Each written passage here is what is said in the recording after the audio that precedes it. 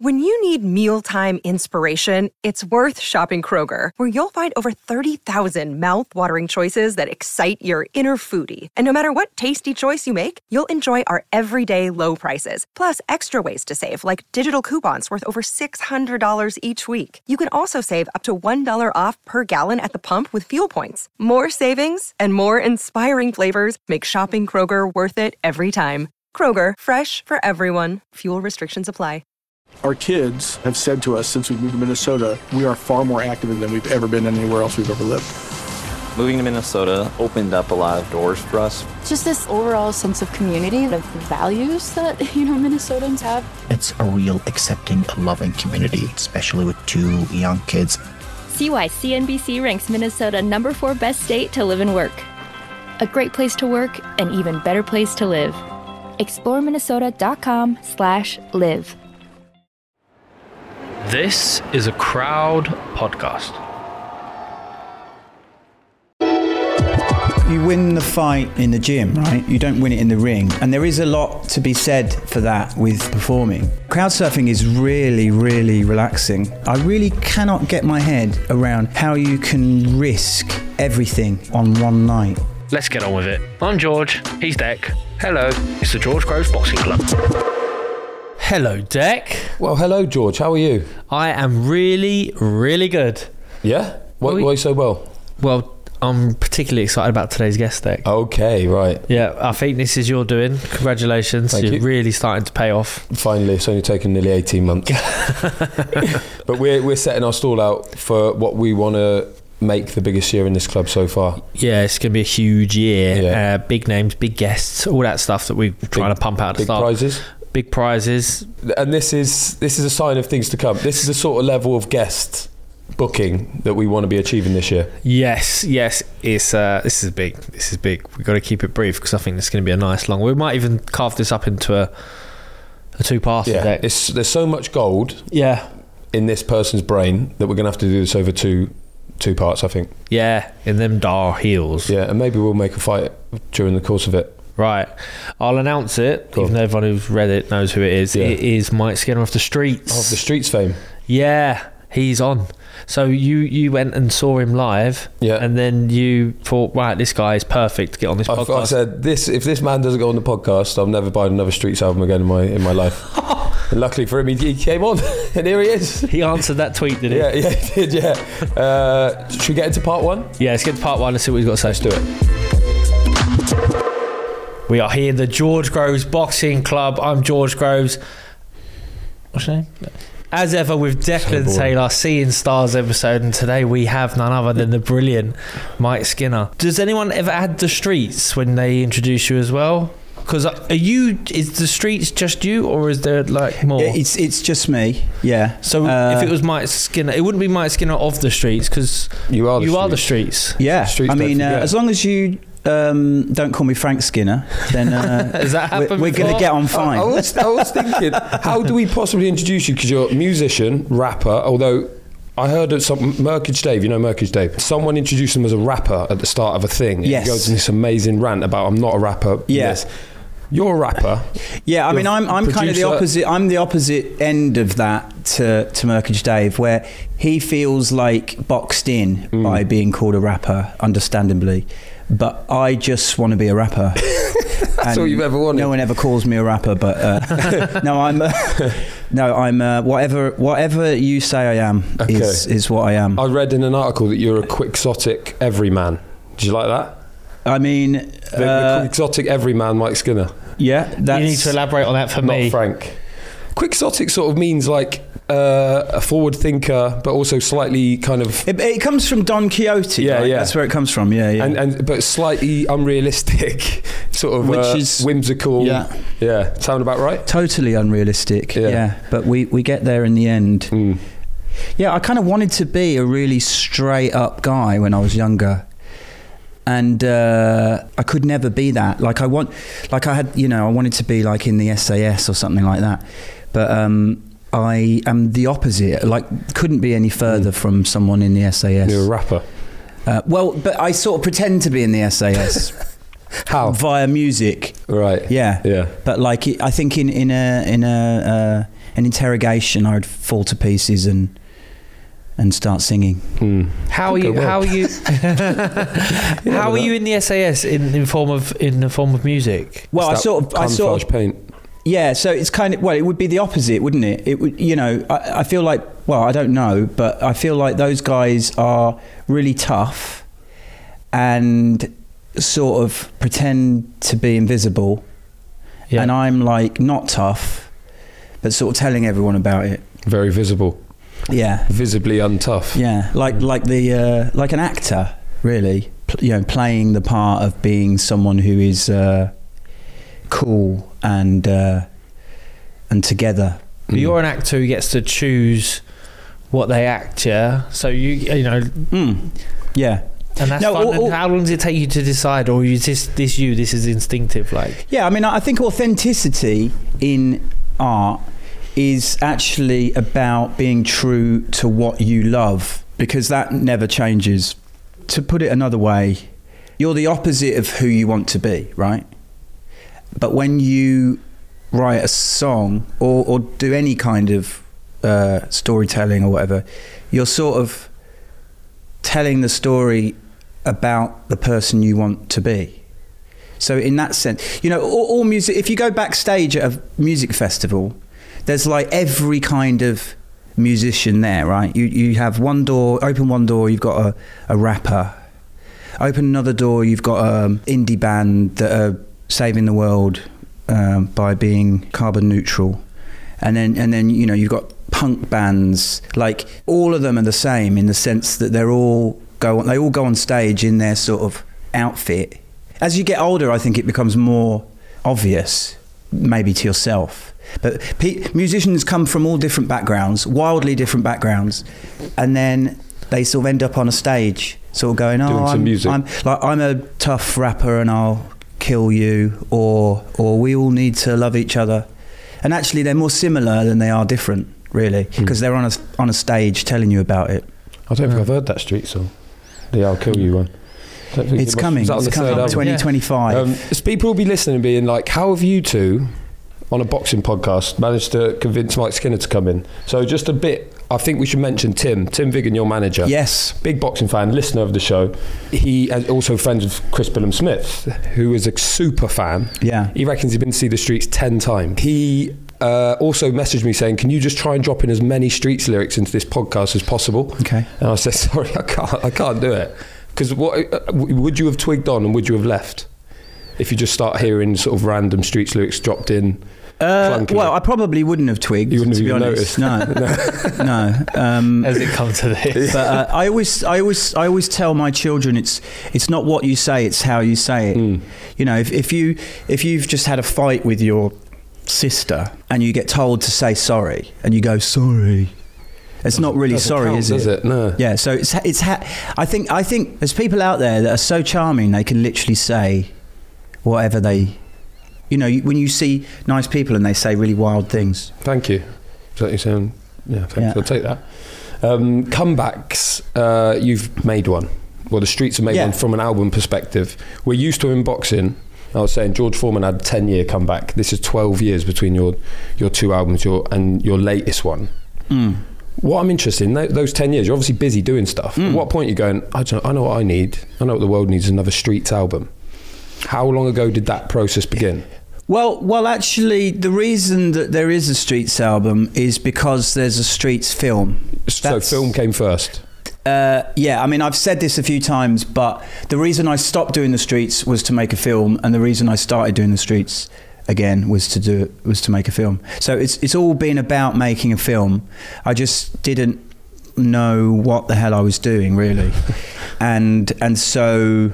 But what happens when you do an album, you promote the album, people will review the album, and so it's a comeback, and I get sent some free clothes, which is great. What's the best bit you got? When you start having when you start doing interviews and stuff, people sort of PRs, oh yeah, we'll send him some boxer shorts. So yeah, bring it on. Bring on the George Foreman. Yeah, how much stuff have you got? Like no. I mean, it's just one of those things. In the last couple of months, how much free stuff have you got? You haven't got to give it to Deck. No, I'm just saying. Like, intensely, you probably got everything. I think it's important to know when to take the piss. Yeah. And I'm building up to something really, really good and free. You know, nice. Like maybe a car or something, that would be good. But as for everything else, I think it's good to be authentic. So this time round, you've got 12 years out and you've decided, right, the album's got to come out. I've got to have to do some new material to help with the film. What's different than what was done 12 years prior, or is it all the same? Like, do you feel the same? Because obviously you grow up as a person, you go through experiences and changes. You might have had kids in the meantime, or your kids have got older. Perspective might have changed. Is that fun to do something new, or is that difficult because people want what it was before? Have you got to keep the same look even? Yeah, I don't really... the only thing I really think about is sort of whether the songs are any good. Like, I think about that a lot. And DJing actually is really good at letting you know whether the songs are any good. I mean, they have to be kind of nightclubby type songs most of the time. And then the rest of it, I don't really, I don't pay any attention to. I mean, I think having sort of been successful, or certainly having been in the newspapers for a while when I was younger, I don't have that. You know, when I was younger, I was like, I was always a musician. You want to have a number one record. And I think when you have a number one record, you don't really... it doesn't make you feel any better, really. Like, I don't really care, to be honest, about stuff. Like, and that's only... I think you can only really get that if you've experienced a lot. But whether people like the songs and the other things that you do, you know, the film that I've done and stuff like that. Yeah, I think about that a lot. But I mean, it's kind of like it only really matters that you beat people in a fight, doesn't it? Do you know what I mean? The rest of it is kind of like, is all quite fun. Well, that's quite simple for me, in that, you know, I can just, would have been for me when I was boxing, if I win, that I can measure success in that way. Yeah. Whereas everything about what you do is a performance. Like, yes. So I'm trying to perform. I want to entertain people, I want people to enjoy it. Yeah. But I've had occasions where I've walked out for a fight and everyone's booing me. Yeah. Now, I'm assuming you've never had that, you know, because why are people come to see you just to boo you? But that happens in boxing. It doesn't really happen in music. But, I wouldn't have thought. So are you always performing and therefore needing the crowd sort of on your side? I never wanted to be a performer, but I don't even think performers think about it in that way. Do you not? Yeah, because I mean, that's amazing. I think that's the dream. Like, what you were like a star. I dream about what you have, which is simplicity, right? It's like we have to sort of be. We have to be nice. Like, artists have to be nice. Right. We can't just beat someone in the ring and be like, well, I mean, it must be great if people are booing you, but then you win. Yeah. Like, that must be the best. I've had that. That's pretty cool. Yeah. It's pretty cool. But I couldn't do that. You know, when you were getting booed, though, the Frotch fight, for instance, first one, did you want to be... You didn't want to get booed, did you? It's not like you were the heel when you were like, boo me. Yeah. I never, that wasn't you. No. I don't think anyone really does. That's like people who get booed a lot, who say, I don't care as long as they're there, or, you know, I revel in the boos, but you don't. But it can make you a little bit detached from the audience at times. Yeah. Because you're like... They cheer me, they boo me, sometimes I don't show up. Yeah. Whereas, like, your job is to always go there and, like, take the roof off, you know, give people that rush, but do you have to approach that differently? So you win the fight in the gym, right? You know, you don't win it in the ring, and there is a lot to be said for that with, like, performing, because if you've made a song that's really popular. I mean, I'll give you an example. I did a song called Take Me As I Am with Chris Lorenzo, and I from the very first moment, I knew it was really special because I was playing it in like nightclubs and stuff. So in a sense, you know, when we play that song at the end of the show, it's relatively new. I mean, it's newer than the other stuff, but we've already won. Before we play that song, we've already won. It's not like we're playing this song and everyone's loving it.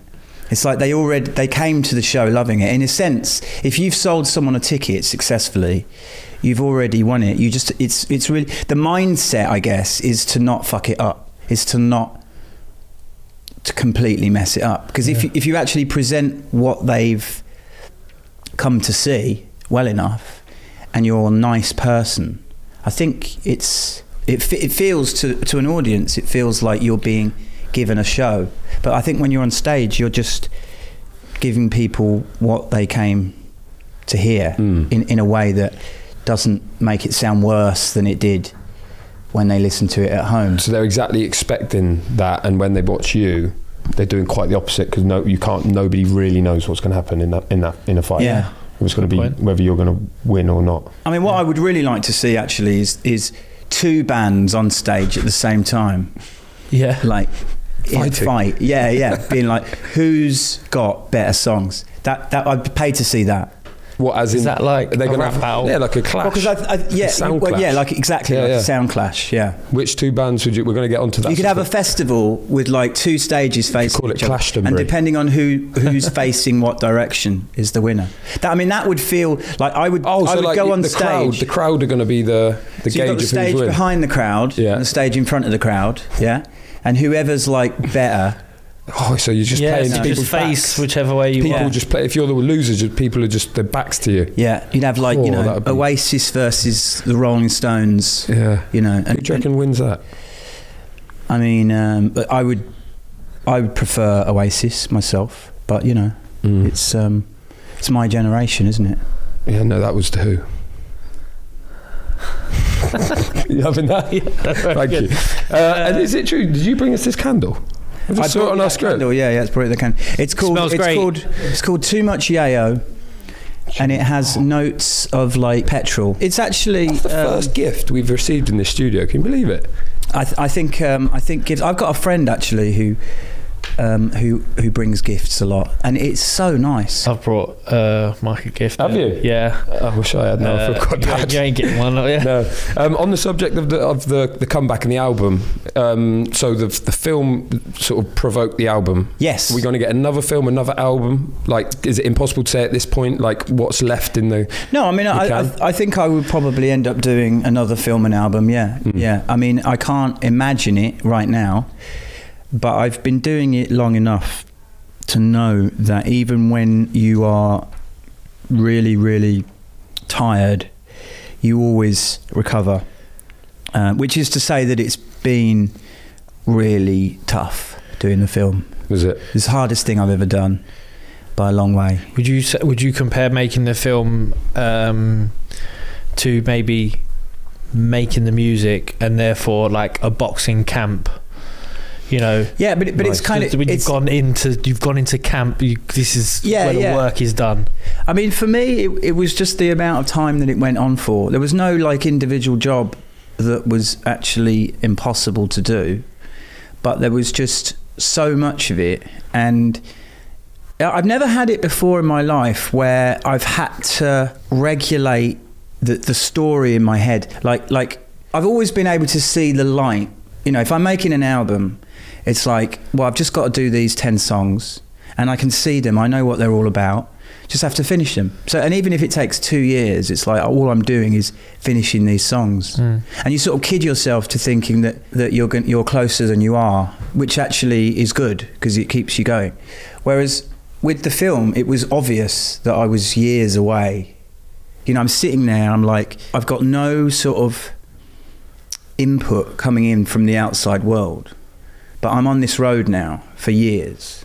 Like, is that through choice, having no one else? Yeah, I mean, there was no other option. No one wanted to give us any money to do it, so it wasn't like it was either do it or don't do it. Do it all or don't do it. There was no other option. I wanted it that way, but I've never had it where in my life before where I've had to say this is going to take years, but only look at what's in front of you now, sort of thing. And sort of like it's kind of it becomes a mental health thing, and I don't mean that in a flippant way, but it's like you're not managing the job that you're doing, you're managing your head, which I've never really. But I guess you probably have that a lot though, don't you? Yeah, but we never had anything that was years away. Yeah. So a fight might be a couple of months away, and maybe that'd be much easier to sort of get your head around. Yeah. Like, well, and it comes up real quick. So you've got to be switched on. You can't let anything slide. And then depending on who you are, but if you had usually you'd have a trainer. Yeah. And then now people have conditioning coaches. So they're sort of steering you in the right direction anyway. Yeah. So a lot of the creative work, which I think might be a little bit of pressure, is actually taken away from you because you're just like go out and do it, and just follow instructions. So I mean, I perform on a stage, and I feel like it's much different to in my head to how people would imagine it would be. We look at sports people, and we think that they've got this sort of focus and all this. Are you thinking about like really mundane? Because I think about really mundane things. Sometimes when you're performing, when I'm performing, or even like sometimes because I have to take breaks if I'm doing a show. There's moments that are, I guess, difficult, and then there's moments that I can kind of relax. But you have to be able to relax, right? You can't concentrate for like that much time. But I often I do think about sports people like. Do you? Because it's one thing to say you get in the mindset, but you can't fool yourself, can you? Like you're going out there and that person's trying to beat you, and you're trying to beat that person. You can switch off, like you do go into a lull, and I don't know where that So you got to train it up where you can stay switched on, and usually the bigger the fight or the tougher the fight, the easier it is to stay switched on. Yeah. But I had 32 professional fights, only 32 times I actually boxed, went out and did it. Yeah. Imagine if I'd done it 300 times, I'd be much more likely to slip into that, that mundane thought process. Like, what was my room number at the hotel? Did I put the dry cleaning in, or did I? Did it still happen though in your fights? Yeah, loads. You slip away. Sometimes, yeah. So like the whole. What do you think about? Anything, I don't know. Just you could be just daydreaming. Yeah, you could be daydreaming because you're on the sort of autopilot through your training. And I always wondered what it would be like to be a musician and be on stage, whether you automatically go onto autopilot, or do you always have to react with crowd, so you have to be sort of engaged, because we don't think about the crowd at all. All you think about is the person in front of you, so you've got to be reactive to them. And you don't know if people are enjoying it or not, or you get a sense of it but you don't care. Whereas I mean, when I'd say probably the most musicians are a bit like that. My bass player, he doesn't really look up. He sort of often doesn't really know what happened, because he's doing his job, right? So he's looking at the bass guitar. But my job is kind of to shout and scream and make it all look fun. So I am looking at the crowd, but only because that's my like bass guitar, if you like. It's kind of like the people. But one thing I would say that's totally different is that I win in the studio, kind of thing. I sit there for months writing songs, and if you end up with some good songs that are really working, I've already won the fight before I get in, the ring. So I'm celebrating what's already happened. But whereas you're not, you're like in the studio and performing at the same time. It's interesting. With everyone watching you. Yeah. You've won, but you could lose still. So you've already won, but if you turn up and people hate it, you could lose still. It doesn't happen. It doesn't happen like that. Like if you sell a gig, you've won. You've won. If they buy the tickets, you've already won.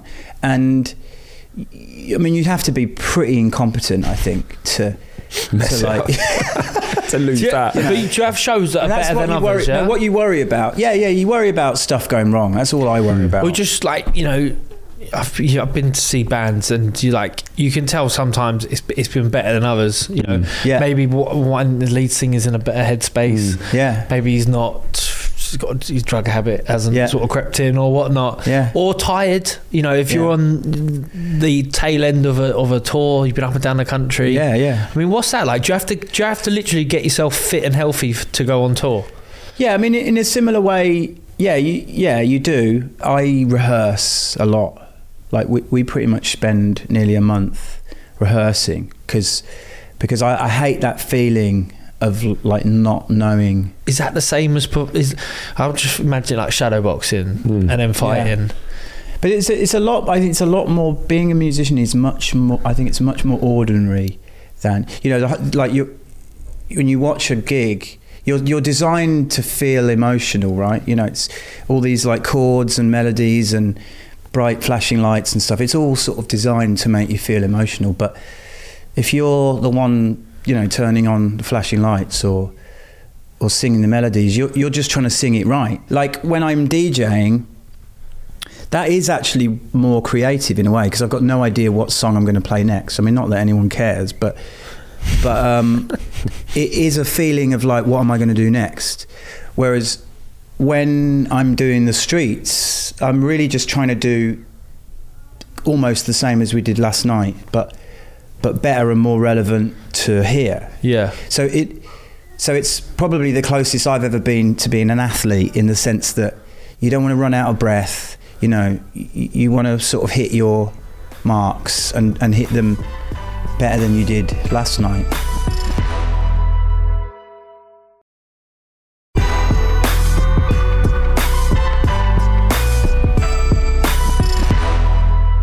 Famously now, it's a very physical show for you. Like you're crowd surfing maybe for half of it, or like many numbers you're up and like 20 meters away. Like it's not just jump on and get off. I mean, it looks physically taxing. No, crowd surfing is really, really relaxing. if you, people are nicking your shoes. Well, it's that thing, isn't it? It's kind of if you relax into it, it's actually like being weightless, really. It's if you try and fight it, it becomes really. I guess it's like surfing. You know, if you fight the waves, don't fight the waves. Actually, what was really, really tough on this tour was just getting in the crowd. Just getting in the crowd is really tough going, because it's like everyone's pushing you all over the place, and you're basically like wrestling with sort of 5,000 people. That's, you get out of that and you're just like, oh my God, you know when you're sort of like, well, doing boxing training where you literally can't lift your arms, you're so tired. It's kind of like that.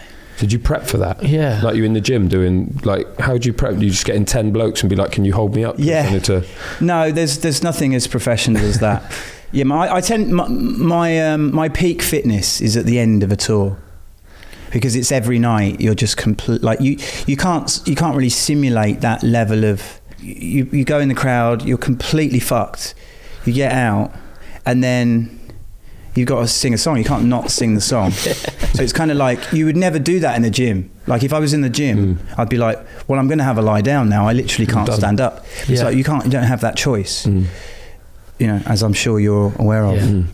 So at the start, like in the Ali Pali show anyway that I saw, you're literally finding someone and you're like scoping someone who looks kind of big and strong and you can handle me, mate, for this bit. Honestly. So you do that, and the difference, honestly, I can't tell you the difference when you're on someone's shoulders, the difference between someone who is fit and someone who isn't is massive. Well, it's you can feel it in the sense that they can't, like I had a guy in Norwich who literally held me on his shoulders for like 2 songs.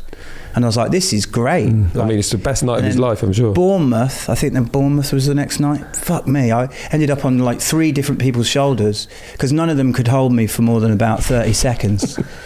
I guess it was a Friday night in Bournemouth though, so I was thinking that, go to a skip leg day. Go to a streets gig and get you crowd surfing, like that is bucket list stuff. But at the same time, they're like, I'm fucking missing the show here because he's up there. I can't even see what's happening. I'm just trying to save money, to be honest, because they quoted us in the round.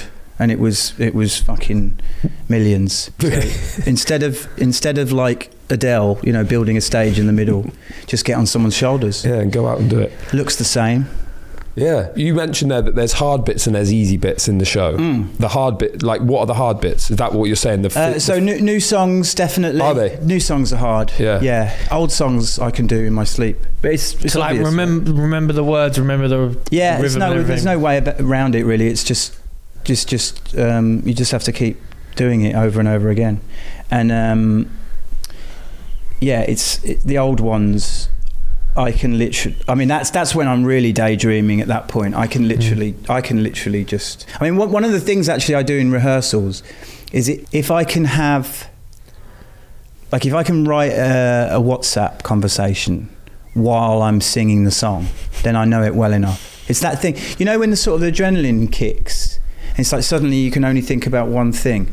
Yep. And it's like your mind just disintegrates, doesn't it? I mean, it's unbelievable how much more your mind works when you're relaxed compared to, you know, with adrenaline. There's nothing worse than that feeling when you realise you don't know how to do your job well enough.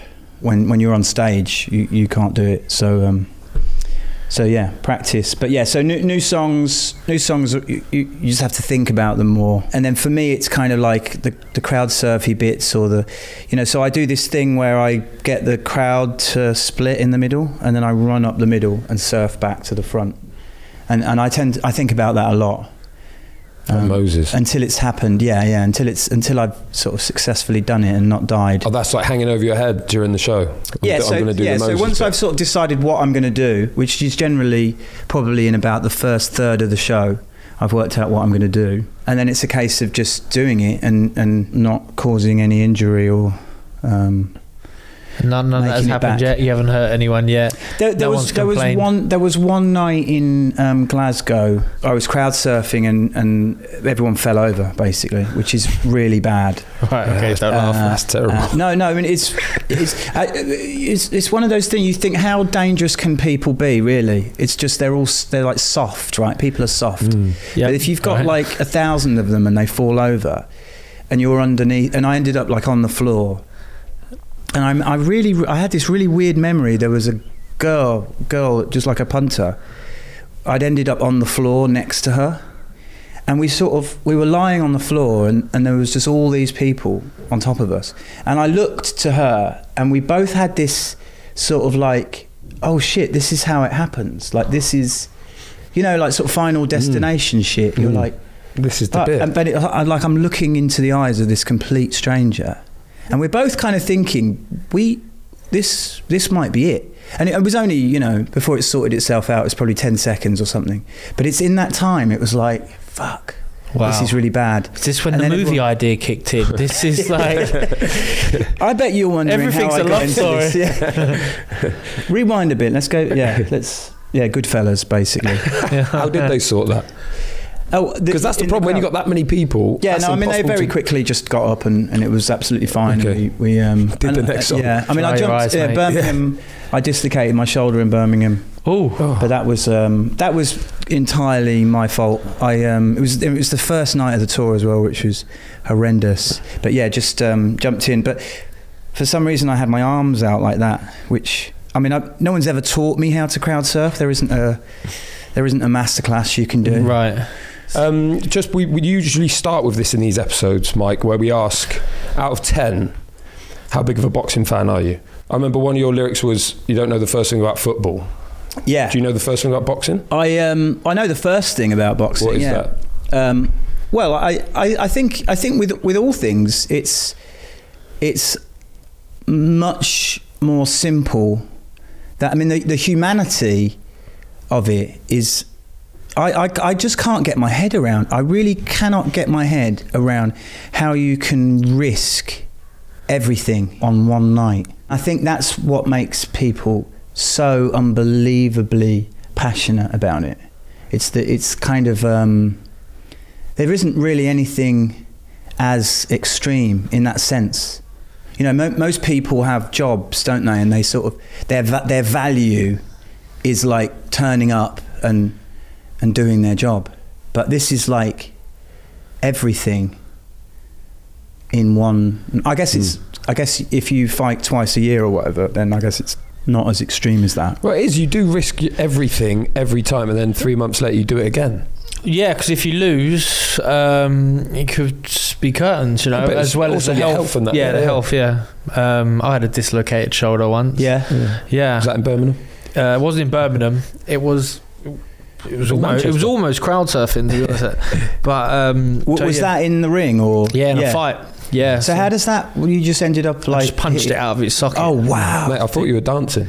Yeah, I thought you were taking the piss, and you're like, "Oh, his shoulder's hanging out." Yeah.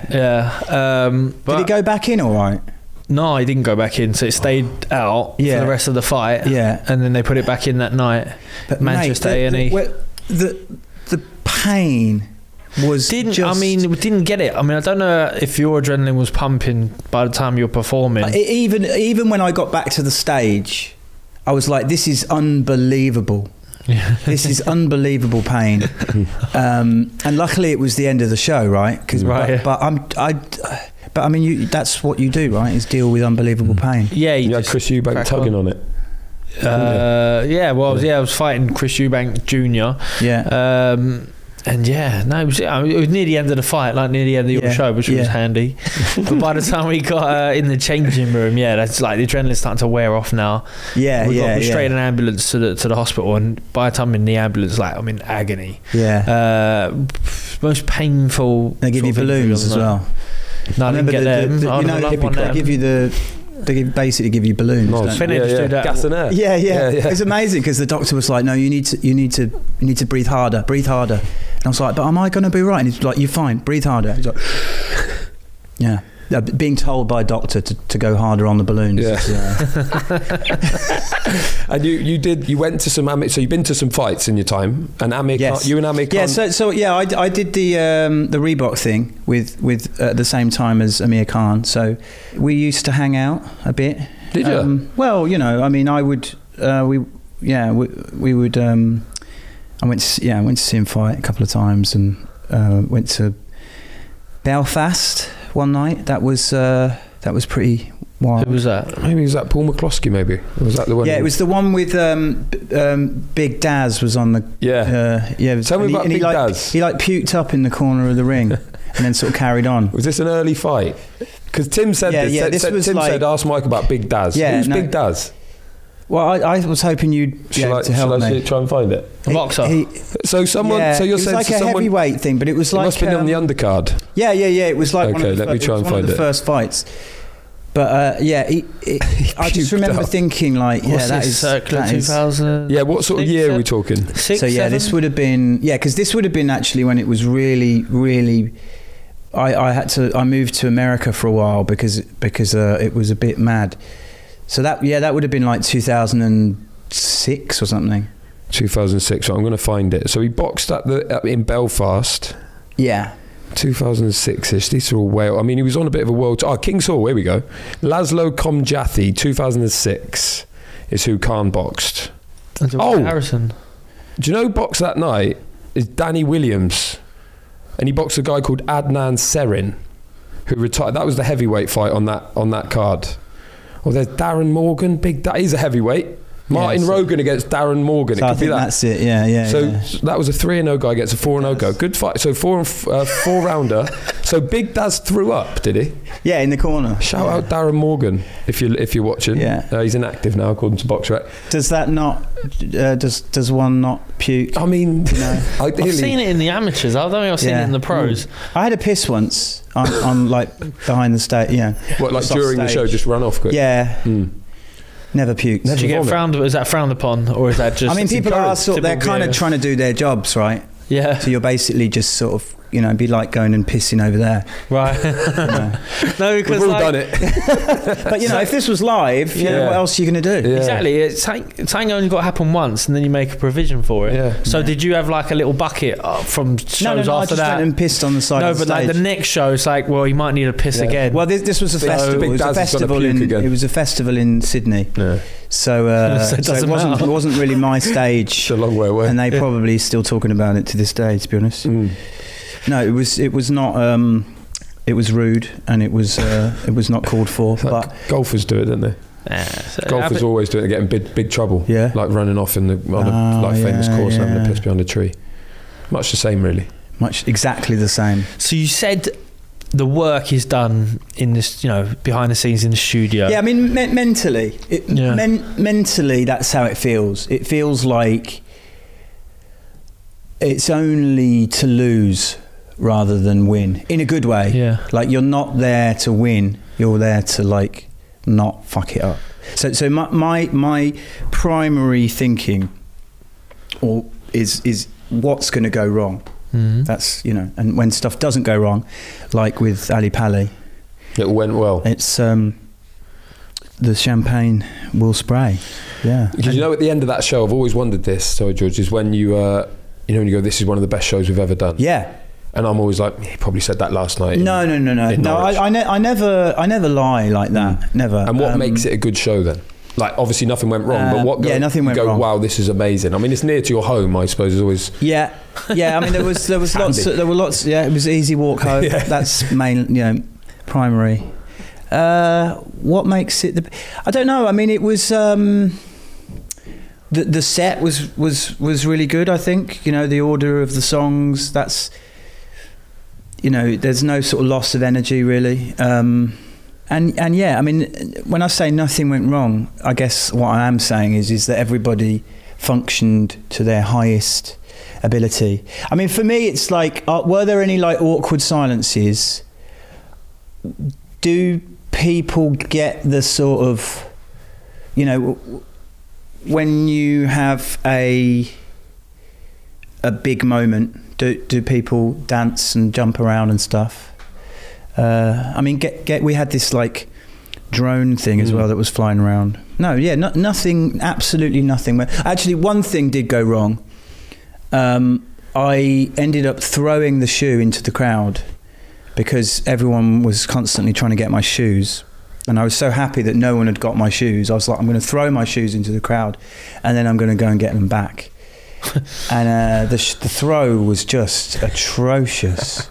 Absolutely atrocious. I mean, if I was, it was so embarrassing. Yeah. It was like, it's sort of, I think throwing a shoe, in my defence, is harder than it looks. What I should have done is I should have thrown it like a rugby ball. Yeah, or laces. You know, sort of laces would have been good. But I think I should have sort of, almost like a dart and sort of. What did you go for? But I ended up sort of, I think it was underarm. Yeah, it was underarm, and it ended up sort of flipping, sort of almost going, landing back on your foot. Yeah, but it went about sort of 10 feet in front of me, whereas it should have gone. Yeah. It should have been my.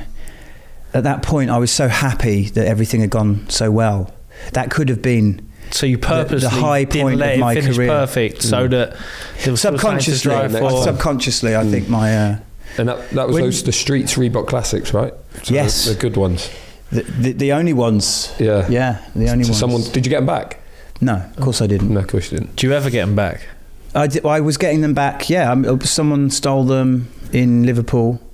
I got them back. Yeah, I mean, it was important though because there were only one pair of these fucking shoes, and I wasn't really supposed to be wearing them, but I was so happy with them that I was wearing them.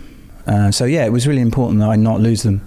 But then at the end, I was like, well, let's celebrate life. Did you have spare ones in the change room to get home in? No. I was literally I was literally in the after party with no shoes or socks. To be honest, they had the socks as well. So it wasn't. I wasn't like joking. No. There were no other shoes. I would have had to have gone home and got shoes and come back. So there we go. You need a bucket to piss in inside. Yeah, you need a spare pair of shoes. Put the shoes in there. Right, this is going well, Deck. Yeah. Has it come to this? Do you want more? Oh, I want more. Is that a street song? Dry your eyes, mate. We're going to get off. Right, so hold it there. Go check out part 2.